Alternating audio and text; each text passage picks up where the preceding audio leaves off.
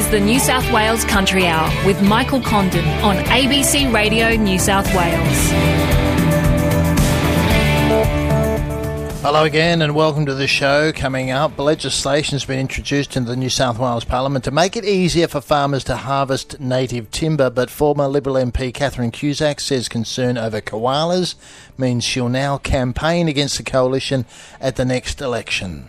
The National Party are absolutely unbridled and unprincipled, and the Liberal Party and its weak Environment Minister are doing nothing to hold them in check, backflipping and introducing new legislation that will accelerate the destruction of koala habitat absolutely breaks my heart. Just in terms of what it says about the ethics of these people, on top of the fact that they clearly don't care about koalas. And we'll hear from New South Wales farmers about the issue as well, them welcoming the new legislation. All that and a whole lot more coming up. You can always send us a text here at the Country Hour, 0467 922 684. That's the number to text me here at the Country Hour. But first up today, flood damaged roads will be a problem for months. That's according to the Bogan Shire's Mayor Glenn Neal. The main Newell Highway, as we heard yesterday, it's still cut between West Wyalong and Forbes, and there are huge volumes of water that still lie over other major thoroughfares throughout the state's Central West and Riverina. Glenn Neal agrees with Mayor of Forbes Shire Council Phyllis Miller, who says federal government help is needed to make the highways flood-proof, as has been promised in the past. But he acknowledges with more rain being forecast this weekend and more trucks on the road due to the grain harvest, the outlook is not great. That's absolutely the case, mate. You know, like we've got a number of roads within the Shire, both some sealed and some unsealed roads. A lot of them are going to be untrafficable for a while, and some of the damage is not going to show up until we do start traffic them. But obviously with harvest basically started, that's going to escalate. So it's going to be a fair headache, mate. So you're worried about the truck damage once they start moving on those roads that are fragile? Yeah, look, we're already seeing some damage, and you know, it's a hard call. People have still got to try and get about their business, and I really don't think after the saturation these roads have had that, you know, we probably can't sit back and wait 4 months for them to dry out, because it's not. Some will get better quicker, but, you know, we're going to have problems in low-lying areas for months after this, I believe. That's what people have been saying, although Phyllis Miller was hoping roads would be trafficable earlier than that, but they were saying, you know, this is months to repair a lot of these roads. Well, it is. There's going to be, I guess there's a difference between getting them accessible and being repaired. And that's what we'll be concentrating on for a start, is getting them so that we can actually get traffic through them and over them, and then when it dries out, try and go back and make the major repair on them then. Like, there's just no way you can do it now. And so does that mean that that under the bitumen is washed away, or some of those potholes have just made these massive potholes in the roads as well? Yeah, that's a bit of the problem, mate. Like in some of the causeways that we've got, you know, like it's the Hermidale and Nimijie Road, for example, we've got a couple of causeways there that the bitumen's sort of gone, and we've had to backfill them with ballast to try and keep the road open. Still not terrific, but, you know, it'll keep the roads accessible. But, yeah, and that's going to be where it's going to take a long time to fully assess what our damage is going to be. Like, you've got no way of telling, really, till it starts to traffic. Yeah, the obvious ones where the bitumen's washed off, it'll be saturated under it. Yeah, so it's under the bitumen as well that could have washed away too. That's making it could be making it precarious, even if you get, especially if you get that heavy machinery or the big trucks going over. Yeah, there's no doubt, mate. It's going to pump up. There'll be patches that'll turn pretty ugly, but, you know, we're just going to have to deal with them as they arise. And what about a lot of it's still got water over it? Yeah, I was going to ask that. How much water is there over the roads?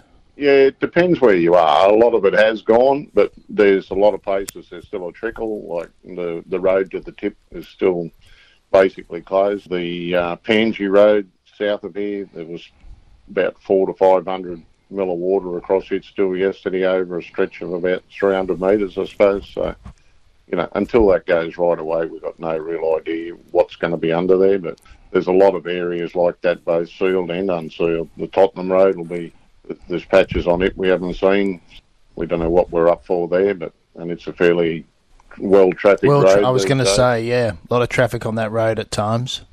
Yeah, there is, and there's been our roads to what they were 20 years ago. We handle a lot more traffic these days, and a lot more heavy transport, and there's a lot more grain movements in the district as a whole. So, mate, a few weeks is going to tell an ugly story, I'd say. So more of the grain used to go on rail, and that's beefed up, or just more production? More production is our biggest issue, mate, and it's not an issue. It's fantastic to see, but there's a huge amount of grain grown here compared to what there was 20 years ago. And what about the $50 million from the state government to fill potholes? That's welcome. Maybe not enough. Need a bit more. Mate, I don't think there'd be a local government area that could say they would never need more, but yeah, we welcome it with both hands open, mate. Yeah, we all know it's not enough money, but it's money that we didn't have before, and it's a start, and it's going to give us a chance to have a crack at some of these major holes like it was intended, to try and go along and make it better. We know it's not going to be fixed, but at least it's a chance to get them up and running a bit better so people can traffic them without damaging their cars. Phyllis Miller was saying we need to make sure that all the major highways are flood-proofed. What's your response to that? That's probably a fair enough statement. And I know where Phyllis is coming from. Like further south of Forbes, and that's always been an issue through there for years, and it's no doubt that it needs to be fixed. But it's also something that Sam Faraway announced in the announcement that day, that they're looking at a betterment program, which instead of just repairing sections time and time again, get in and fix them up properly. Well, you'd need federal money for that, and a fair bit of it. Absolutely, mate. And every area at the end of this is going to need a fair bit of money. Most areas here, like I just spoke to our engineer this morning, and we just sort of said, if you plucked a figure out of the air to start with, you'd probably be looking at between $10 and $15 million to begin with, and every local government area is going to be chasing that or more. Glenn Neal is the Mayor of Bogan Shire Council, and yes, the situation there, millions and millions of dollars worth of damage, and a call for federal government assistance, particularly for those highways. And it's a call we're hearing as well from freight contractors. They say something has to be done about the roads, especially as we start to see grain trucks moving around during harvest. Daniel Ball is a freight contractor, and he says he's never seen it so wet. And he's fearful that some roads, when put under pressure from, say, the B-doubles, will just actually cave in. He's seen exactly that happen before in wet years, and he's also calling for some national infrastructure help. Oh, it's gonna go deep in the sense of just it's at a bad time. Just right at harvest time, when everyone's trying to get up and down that highway, there's a lot of farms that use that highway as key access to get to the grain terminal. So. It's probably it's going to knock that around a lot. So by forcing them off that new highway being shut, they're going to be going on a lot of more rural roads, which is going to obviously impact that. And before this flood come, them roads are in a terrible state, just from all the rain events and the traffic. I've never seen it like it. For years, we used to go to Queensland and think their roads are pretty ordinary, and now everyone comes up here and thinks New South Wales is the worst to go to. And it's been a mission on its own for the Shires, no doubt, just with all the weather and all the access and all that's been a mission for them. But every time you say something to one of the council fellows and talk, this is a joke, we get this on top of this, they all talk about their funding's not there, they haven't got funding for this, haven't got funding for that, and they can't go and fix it without getting it approved first for the funding, and then they'll come out and inspect it or something, and the funding's, they said, your roads aren't that bad, they don't get the funding. So they're not fixing anything until it's been approved for funding and all that. And therefore, the roads are getting in twice as bad a state because nothing's been, they're getting in twice as bad a state because they've been left too long. Like a small job turns into a major job because they don't want to touch it until someone inspects it so they approve for funding. It just creates this big snowball effect. But that highway alone, it's just, there's been talk about it for ages about with the floodway there, especially with the floodway where it's closed at the moment. They wanted to, there's been people saying, need to get more culverts under the road. And every time they do an upgrade, all the locals there go, mate, this isn't going to work here. You sort of got in a floodway here, there needs to be more culverts. And the engineers turn up from God knows where, say, oh, no, it works on paper. And anyway, next thing it's a disaster. And they go, oh, well, we tried. And if they listen to the locals, they might get somewhere where they can do it 3 times. And with that as well, this a similar situation in 2016 happened with the Newell Highway, where it was closed for months after the flood. What's the situation? What do you think locals are feeling like on the ground now that it's a similar situation here in 2022, where the Newell Highway, according to the mayor, is possibly going to be closed for 6 months? Yeah, look, they said this last time, but once the floodwater comes down and it starts to dry up, and we're coming into summer now, so things should dry up good if it stops raining.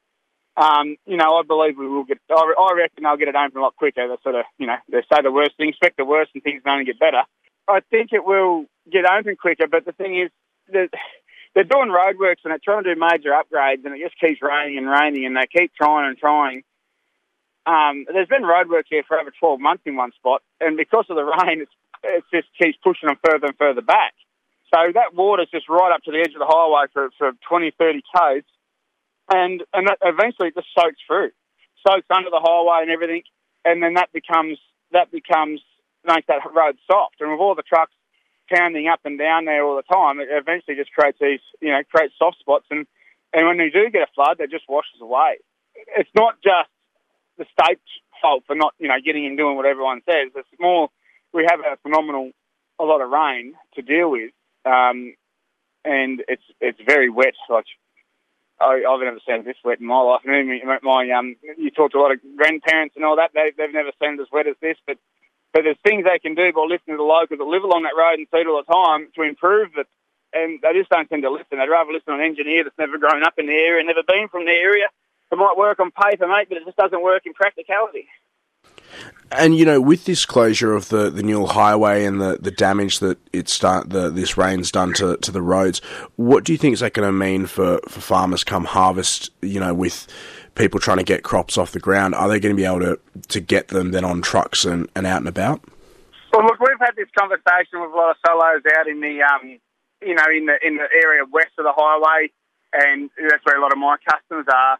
And we just don't know, they're going to be able, in 3 to 4 weeks, they're going to be able to start harvesting. We're a lot later than we usually are, but they said we don't know how we're going to get the trucks in. So they're trying to come up with storage systems and bag systems and all that to bag the grain, and we'll try and get the trucks in as soon as we can. We just don't know. It's the unknown. And the ground's not going to hold trucks up. So last year, a friend of mine had a truck, and the ground looked great, and it just broke out from underneath, but it rolled the whole back half of the triple over. Just from the ground collapsing, and the road in the front where the truck had drove was absolutely fine. All of a sudden, it just broke through a crust and just laid over. And that gut feeling gives you that where can you drive? Everything looks good, and the amount of times we pulled headers and chaser bins out trying to keep on top of the ground, the roads are going to be in the same condition. And because the roads have gone so far, instead of doing micro maintenance on them to try and keep them up to date, they've gone that far. The potholes have got that big, and you're idling along trying to miss potholes, and travel times got ridiculous. All the roads out there need to skim the gravel after all this rain, because the gravel's washed off and it's got pounded into the dirt, so to speak, into the mud. The roads will not hold up. They're not holding up now. Daniel Ball, who's a freight contractor, talking about the state of the roads. It's coming up to 18 minutes past 12. Well, still on freight issues, and a vital link in Australia's food supply chain is said to be exposed due to those difficult seasonal conditions without a formal support system. Australia's Livestock and Rural Transporters Association wants to create a sort of self-insurance type scheme to deal with these difficult years, because they think that there needs to be some sort of floor to the price and assistance there. Megan Hughes has the details. COVID-19 border closures, drought, flooding rains, and the threat of animal disease incursions. Like the rest of Australia, rural truck drivers have been facing a lot of difficulties these past 3 years, and they know there are more difficult seasons to come. Warwick Fraser owns a livestock truck fleet in southern Queensland. He says the challenges have been mounting. Add to that, obviously, the significant cost blowouts that we've seen recently in terms of all operating costs, fuel, diesel prices, have doubled. AdBlue supply issues and pricing there has doubled, and right through to we've come in the last 3-year period. We've come through droughts, we've come through flooding rains, which are hugely disruptive to any form of transport, and now significant staff shortages. It's certainly been an extraordinary and challenging period for livestock transport in general. Australian Livestock and Rural Transporters Association Executive Director Matthew Munro says if the pandemic proved anything, it was how important every link in the food supply chain is. Rural transport, I think as we've seen in recent years in particular, it's an essential service. Without transport on the road, we see staple items in supermarkets that can run out, and mum and dad consumers feel that pinch pretty quickly. Now the industry is hoping to better future-proof itself by establishing a type of self-insurance scheme.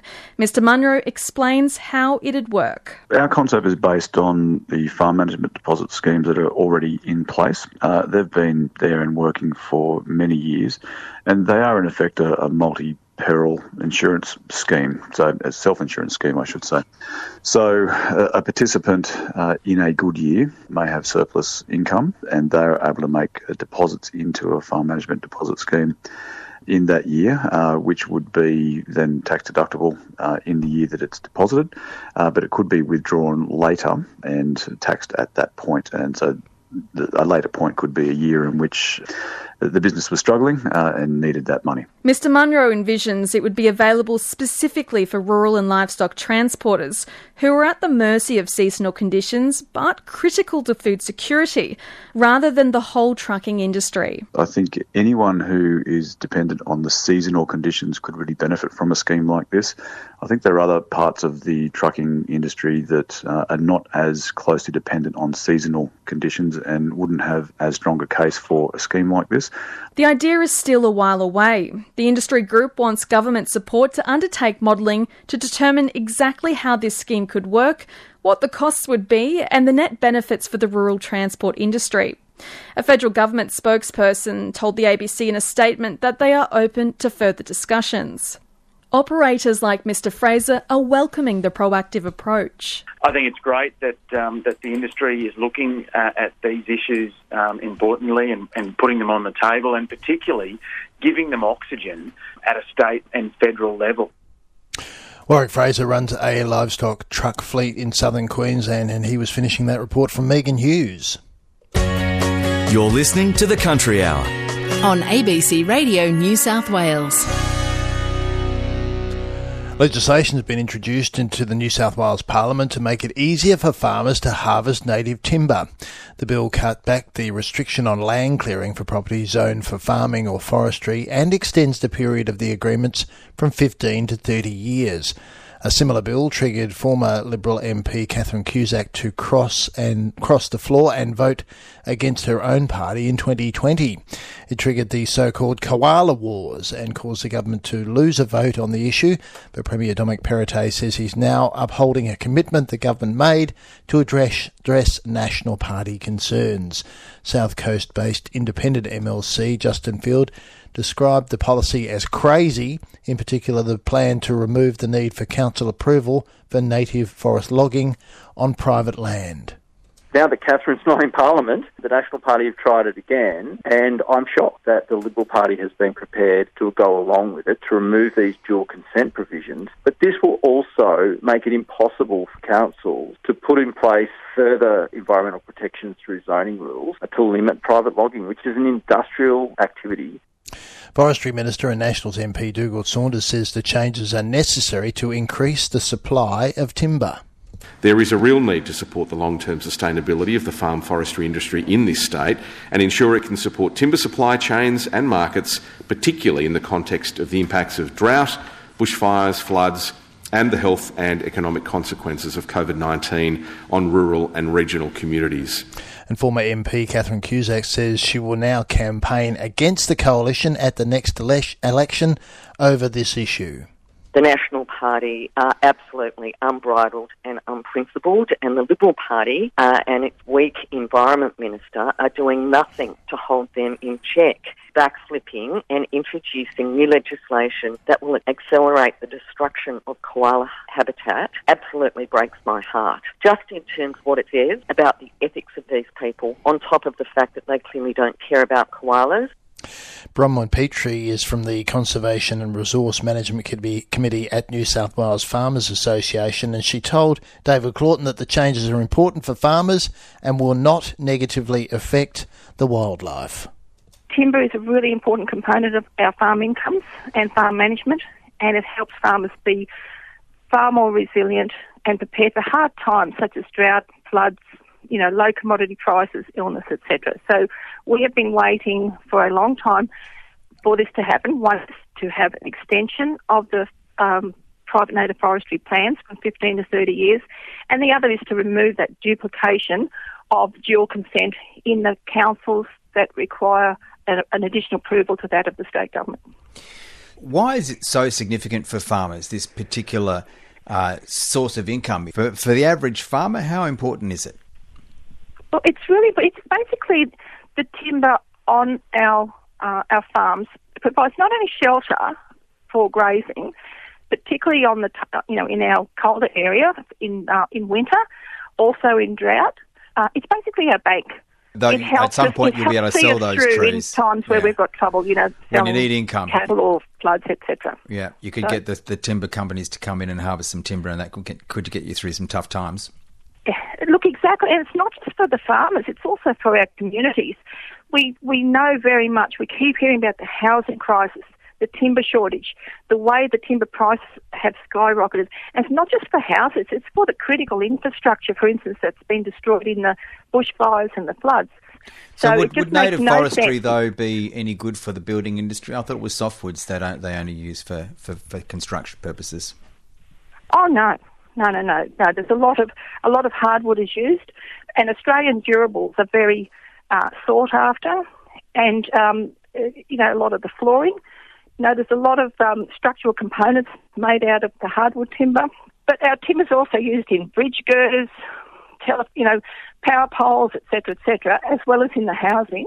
And it just makes no sense to have this duplication and increased cost to not just farmers but also to ratepayers by having councils duplicate what a specialist forestry unit does in local land services.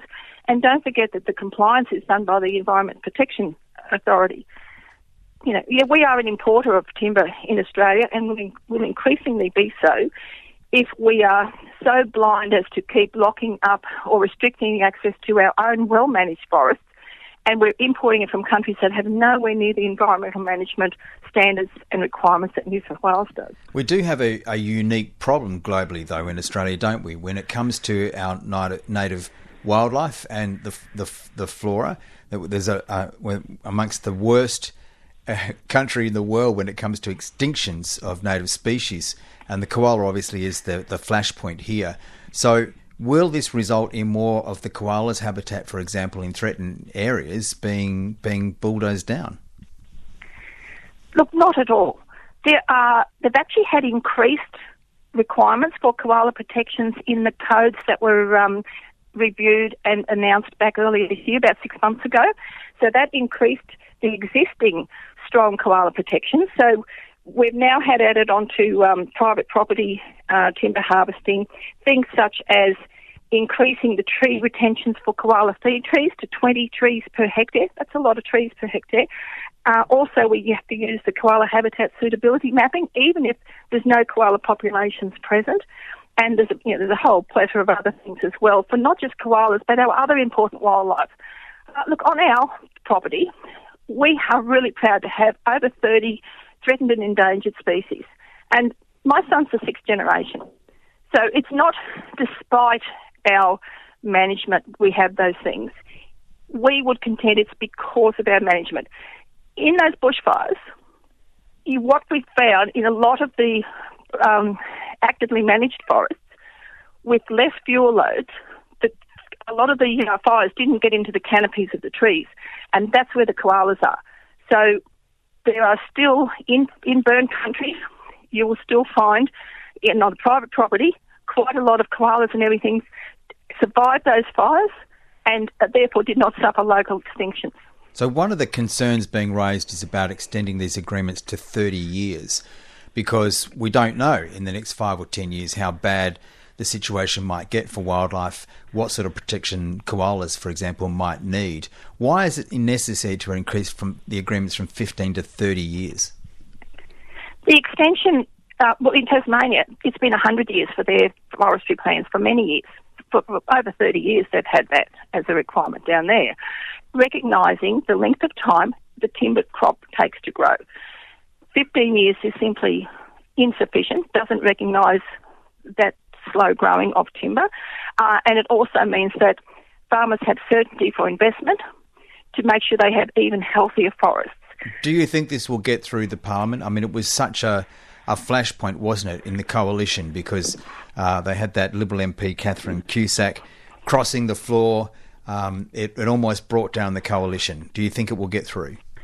Look, that was a completely different issue. This one, I believe, should receive bipartisan support because it just makes sense. The previous issue with the koala set, that all came about because it was the interplay between the wording in that koala set and that part of the planning document that caused all the dramas. The SEP is it would have meant that huge properties would have been restricted to having a DA development application with council, even to remove such things as imminent danger tree, having 3 metre clearance around stockyards, all this stuff that was made no sense at all. It would have removed us from the local land services. And that was the problem with that. This is a completely different kettle of fish, and I believe it should have bipartisan support. Bronwyn Petrie is from the New South Wales Farmers Association. You're listening to The Country Hour. It's 29 minutes to 1. Shortly we'll have the news on the weather and that front coming through, another front coming through on Sunday. We'll get the latest on that. But before we do that, let's get some news headlines from Adam Story. Good afternoon. Afternoon, Michael. There's been another dump of the Medibank data by the hackers, and it's understood the latest release includes information which is detailing hundreds of customers' information, including the termination of pregnancies. There are just over 300 files in the latest release, and it has been connected to a Russian-backed criminal entity. Meanwhile, the state government is moving to strengthen protection for consumers by introducing new data laws. The state government agencies will need to notify customers of a breach within 30 days under the new bill table in Parliament. Doesn't actually prevent it happening, but it's just the organisations have to tell you that it has happened. The former Olympic swimmer Scott Miller has been sentenced to more than 5 years jail for playing what the judge said was a central role in a drug supply operation.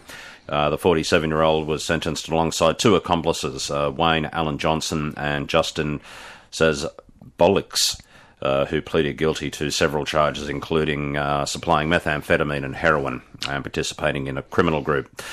Over in Ukraine, Russia has announced that it's pulling out of the regional city of Kherson. It says it's no longer possible to keep supplying the city, and the Russian military has been ordered to pull out. It's the only regional capital it captured after invading in February, and Ukraine saying it's treating that with a bit of scepticism. They're not exactly sure what they're up to with that. They're saying that there are Russian troops that are holed up in the buildings, waiting for them to come in. That's what the Russian intelligence, that's what the Ukrainian intelligence and the US intelligence are saying as well. That they're just holed up in the buildings, waiting for them to come in. I think there's a similar scenario during the Chechen War. Something similar. Yeah. Anyway, so they're not going in.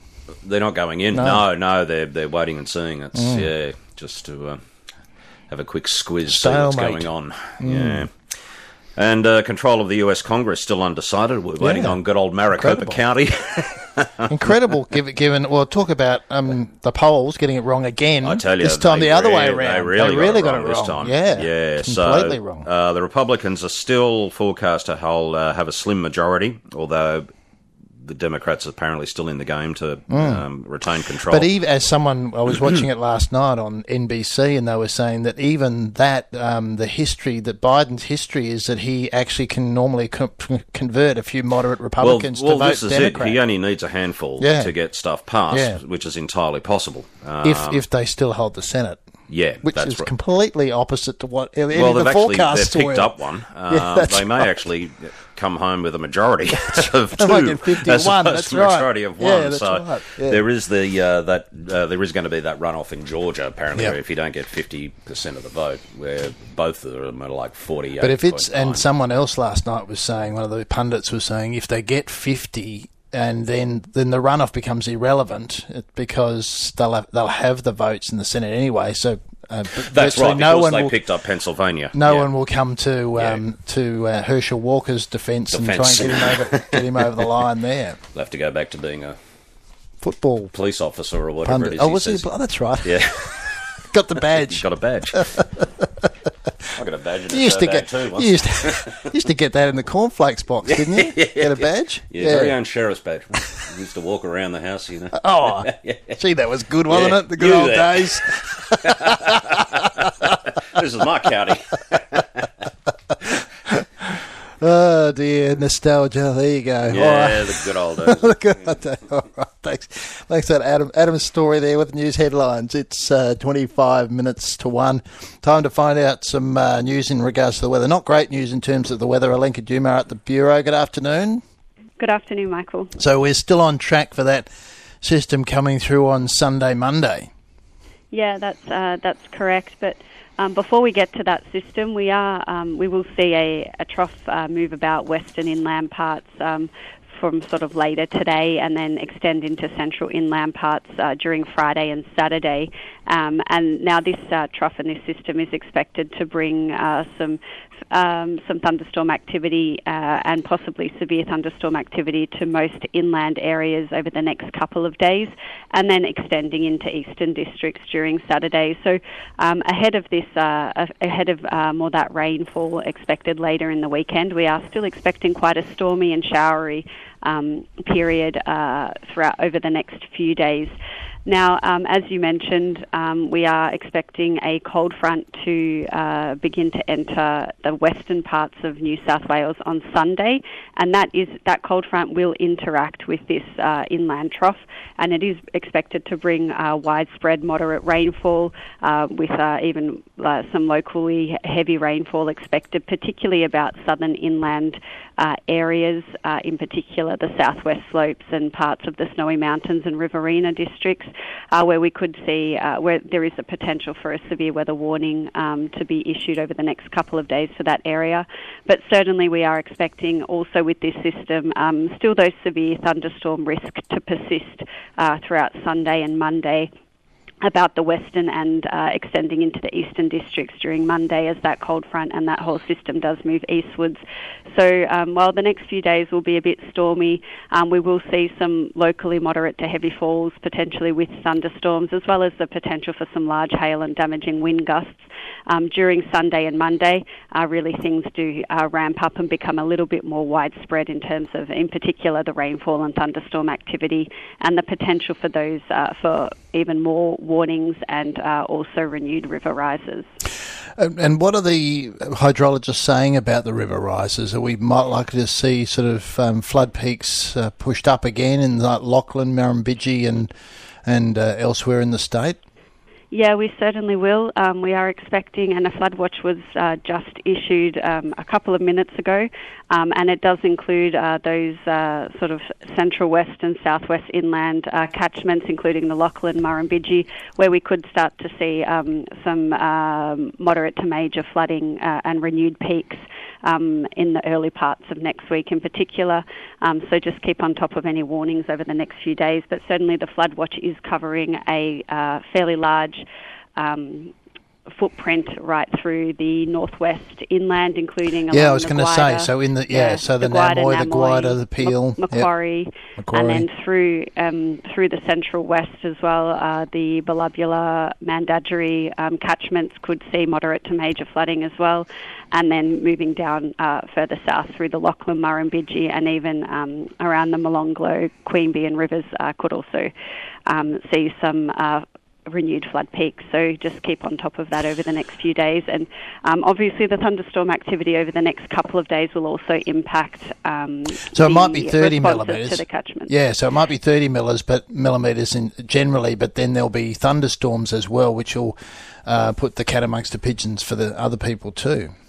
Yeah, that's correct, and particularly during Sunday, Monday, where we are expecting more widespread thunderstorm activity, those catchments and those river rises and responses may be fairly quick and quite flash floody, so it may not even be a slow river rise, so we just be mindful of that as well, that it will be quite a significant flash flood risk, not only over the next couple of days, but particularly early end of weekend and early next week. Right, because the catchment's so wet, it just sort of flows in the rivers straight away.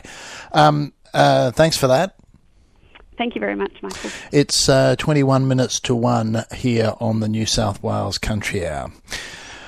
Well, we're getting a few texts on the koala issue. Someone's texted in saying, surely by now we can work in harmony with koalas. Nobody wants to harvest trees near a colony. We have 2,500 hectares and have more timber country than open country, and we manage our fuel load, so any koalas that turn up there are fire safe, says Andrew. But other people are not happy about the news. Greg at Nyngan says he's going to be voting Labor at the next state election. The Nationals have no environmental conscience. The issue of dwindling habitat for koalas is critical. And he says the tree felling policy is barbaric. That's according to Greg. Someone else on the potholes is saying we should blow your horn when you're going into a pothole in case someone is coming out the other side. But Jeff says, with all the money being wasted on this climate change nonsense, we're going to have to get used to dodging more potholes. He says there's just not enough money around to fix everything, says Jeff. It's 19 minutes to 1 here on the New South Wales Country Hour. To some dairy news now, because a leading dairy farmer says the decision by a major multi-nation milk processor to shut a factory and significantly reduce production at two others is a sign of the decline in dairy. Dairy giant Saputo has announced it will shut one of the factories at Maffra in Gippsland and will close a powder line at Leongatha and cheese packing operations at Millell in South Australia. A total of 75 jobs will be cut. Warwick Long spoke to Mark Billing, who's president of the United Dairy Farmers of Victoria, who says as milk production continues to shrink, factories will continue to close. It comes as a bit of a shock with Saputo's announcement, but I suppose it was more about not a lot of warning, I suppose, although, with the milk pool shrinking, I suppose we shouldn't be too surprised.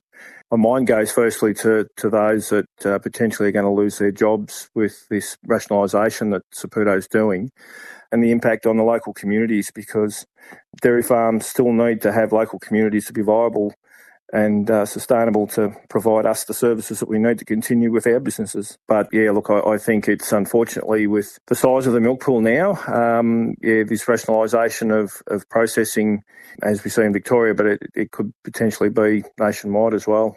Yeah, so the wider picture here to you is a symbol that the amount of milk being produced in Australia by dairy farmers has been declining. It's led to competitive milk market and higher prices for farmers, but ultimately companies like Saputo have made some hard calls on the factories they own.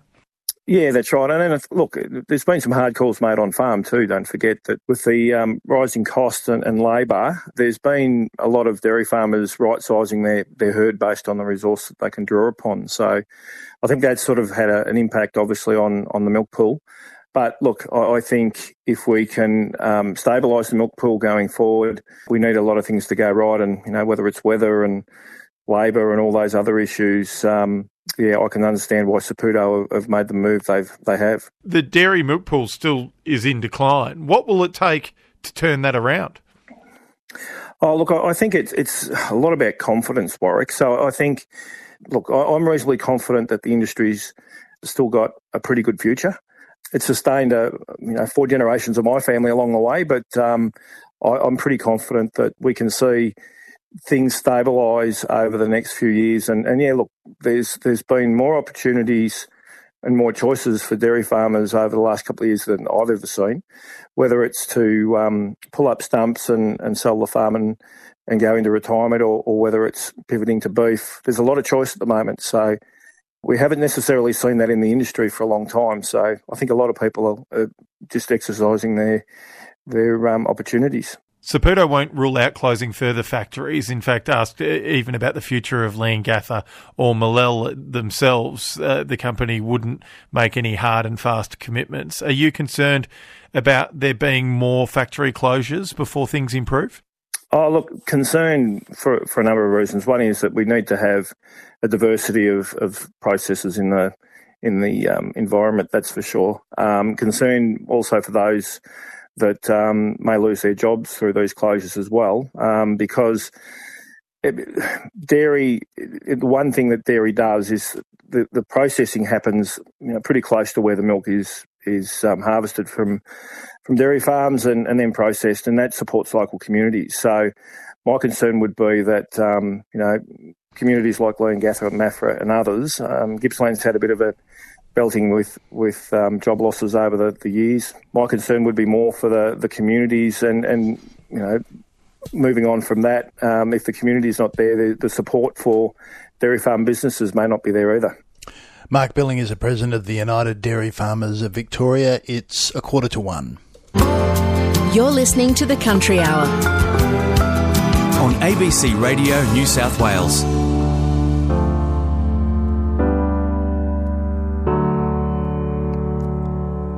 New technology has been found to be successful to control invasive mice by essentially breeding themselves out. Researchers at the University of Adelaide have developed a world-first proof of concept for the technology called T-CRISPR that would make mice infertile. Lou Wegeris is a PhD student working in genetics at the university, and he says this could help with eradicating mice plagues into the future. So it's a form of genetic control of invasive mice, and instead of using sort of bait and trapping mechanisms like we currently do, it uses a genetic approach to spread infertility throughout a population. So it's much more humane than current sort of mechanisms. So it's breeding out these invasive mice? Yeah, essentially it's sort of spreading that trait throughout the population. We've been working on this for about 4 or 5 years now, and it's sort of using very new technology, so it's an idea that we haven't been able to do sort of since a few years ago. And can this kind of technology, this new technology, be used for other animals, other pest animals that are also an issue? Yeah, hopefully. So the current system that we have is specific to mice, but we're hoping that components of it can be transferred to other species such as rats and rabbits and foxes. There's a lot of interest in that. And just finally, how important is this research and this technology moving forward? Well, it's critical because we've had mice in Australia for about 150 years, and current control strategies haven't really changed over those 150 years. It's just been trapping and bait. So this is quite a revolutionary technology that gives us another way to try and control and suppress mice, which current approaches aren't quite good enough at the moment. Luke Garris, who is a PhD student working in genetics at the University of Adelaide.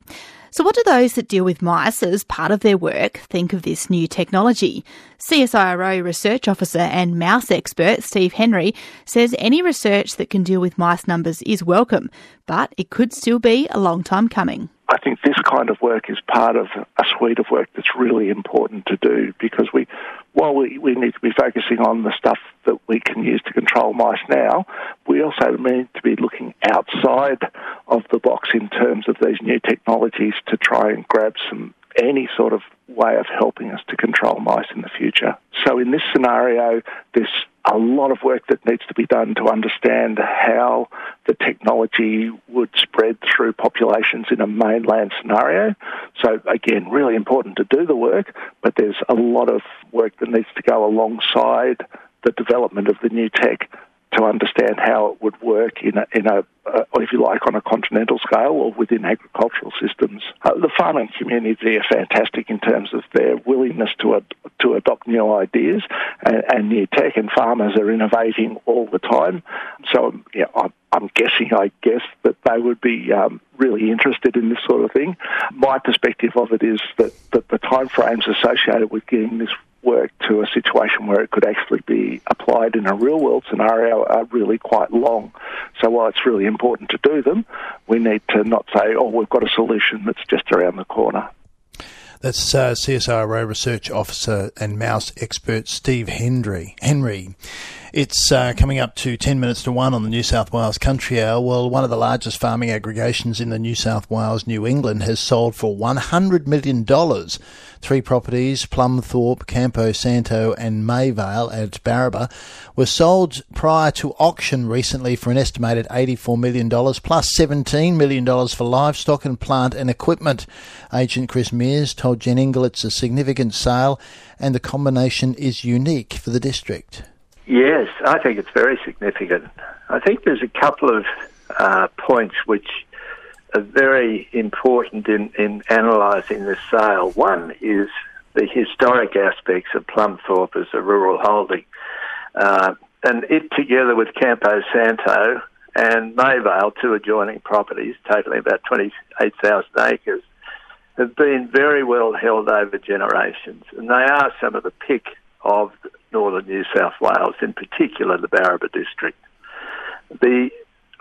And as a result of the size of the operation, their carrying capacity is really significant. And we say, and the owners say, that you could carry 4,500 breeding cows or 84,000 sheep, which in agricultural terms, especially in New South Wales, is a huge holding. And as a result of that, the sale attracted interest from not only New South Wales, but Queensland, Victoria, and actually there was an inquiry from the Northern Territory as well. So it really struck a chord with the rural sector because of its scale.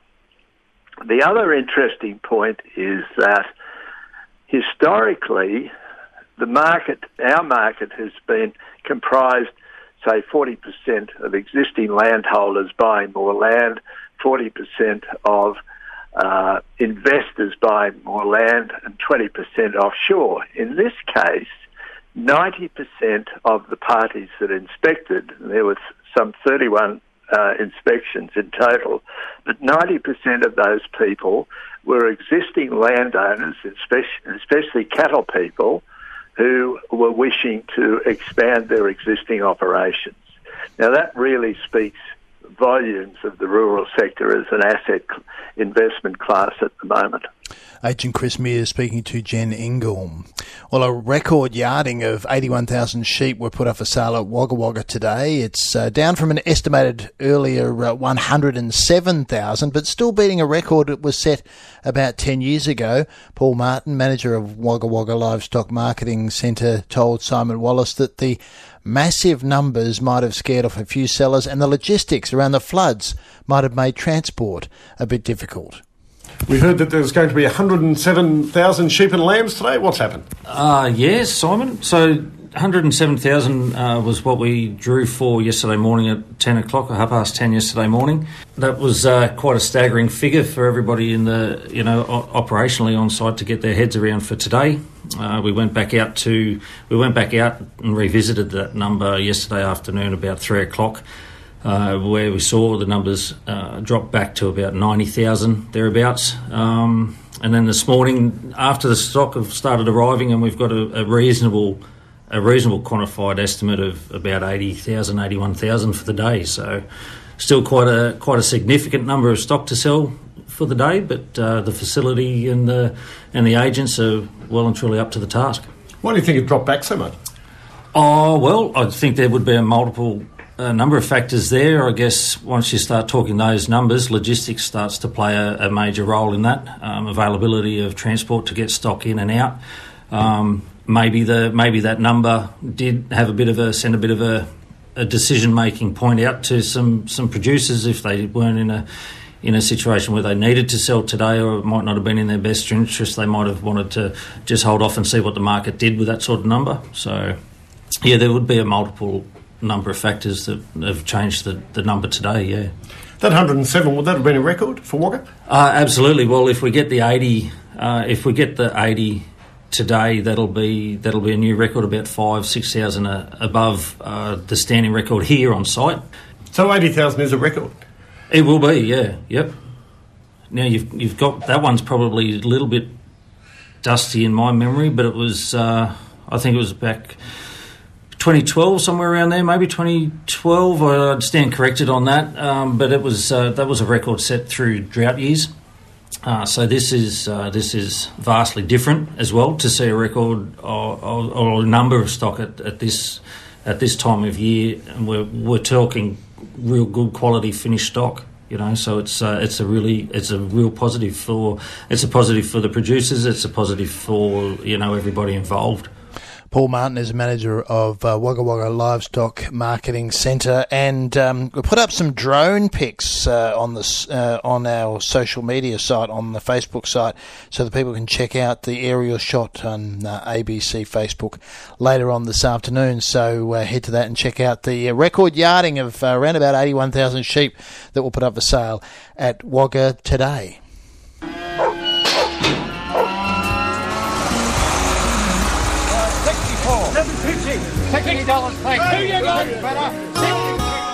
Let's find out the latest from Wagga, and here's Graham Richard. Good afternoon. There was a huge jump in numbers with 54,000 penned.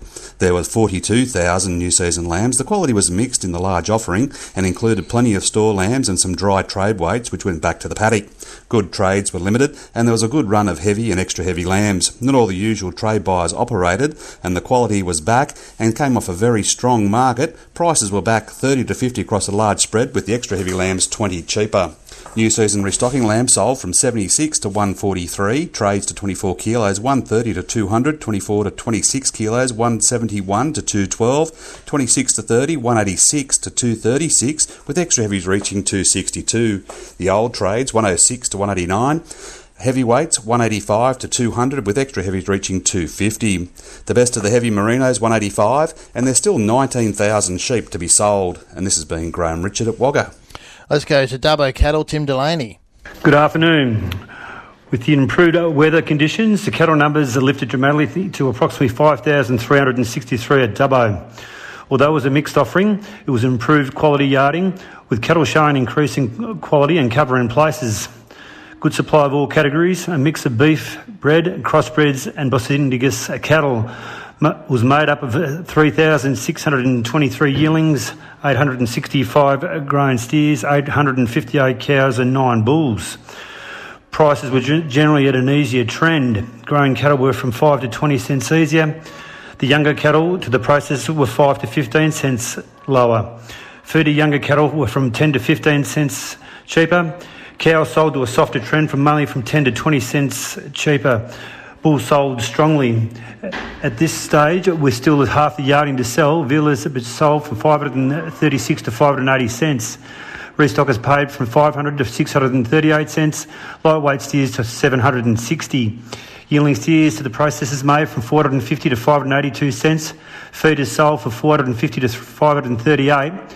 With the good quality restockers paying between 536 to 570 cents.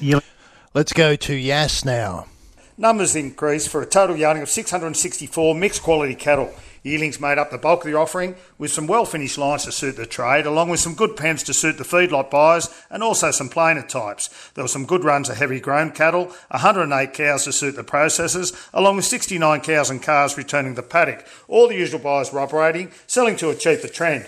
Yearling steers to suit the trade slipped 8, 470 to 540. Yearling heifers to process eased a few cents, 460 to 520. Feeder steers were cheaper. Medium weight sold from 450 to 540, and those over 400 kilos reached 542 cents to average 486. There were not enough feeder heifers to quote. Weaner steers returning to the paddock were a few cents better, 512 to 610, and the heifer portion ranged from 505 to 575. Heavy grown steers back 6, 400 to 476. Grown heifers also cheaper, 381 to 438. Heavy prime cows eased 9, 355 to 400. The best heavyweight bull topped at 352 cents per kilo. Cows and calves made from $2,500 to $3,900 per unit. This is Dave Kent at Yass for MLA. Let's go to Armidale Cattle now. Good afternoon. Numbers doubled to 950 head. Yearlings well supplied along with a few late vealers. A good supply of cows. Condition was fair to very good. Quality was very mixed. The regular processors in attendance. A strong restocker presence. Minimal feedlot activity. Varying trends with the vealers to restockers cheaper. Steers over 200 kilos, 578 to 680 cents a kilo. The heifers sold from 536 to 618. Lightweight yearling steers to restockers were keenly sought and they sold at dearer trends, 526 to 734 cents. Medium weight significantly cheaper, 410 to 596. Breed and quality played a role in lightweight yearling heifers selling substantially dearer in places, 510 to 728 cents a kilo. Trade heifers sold at much cheaper trends under limited competition with medium and heavyweights 348 to 578 cents. Heavy grown steers to process sold at cheaper trends, 380 to 420. Firm to cheap at the well finished grown heifers, 332 to 390. Cows were 5 to 8 cents cheaper with the heavy 3 and 4 scores, 320 to 388 cents a kilo. James Armitage for MLA in Armidale. And that's the market information for today. You've been listening to the New South Wales Country Hour. It's time for the news. We're heading up to 1 o'clock.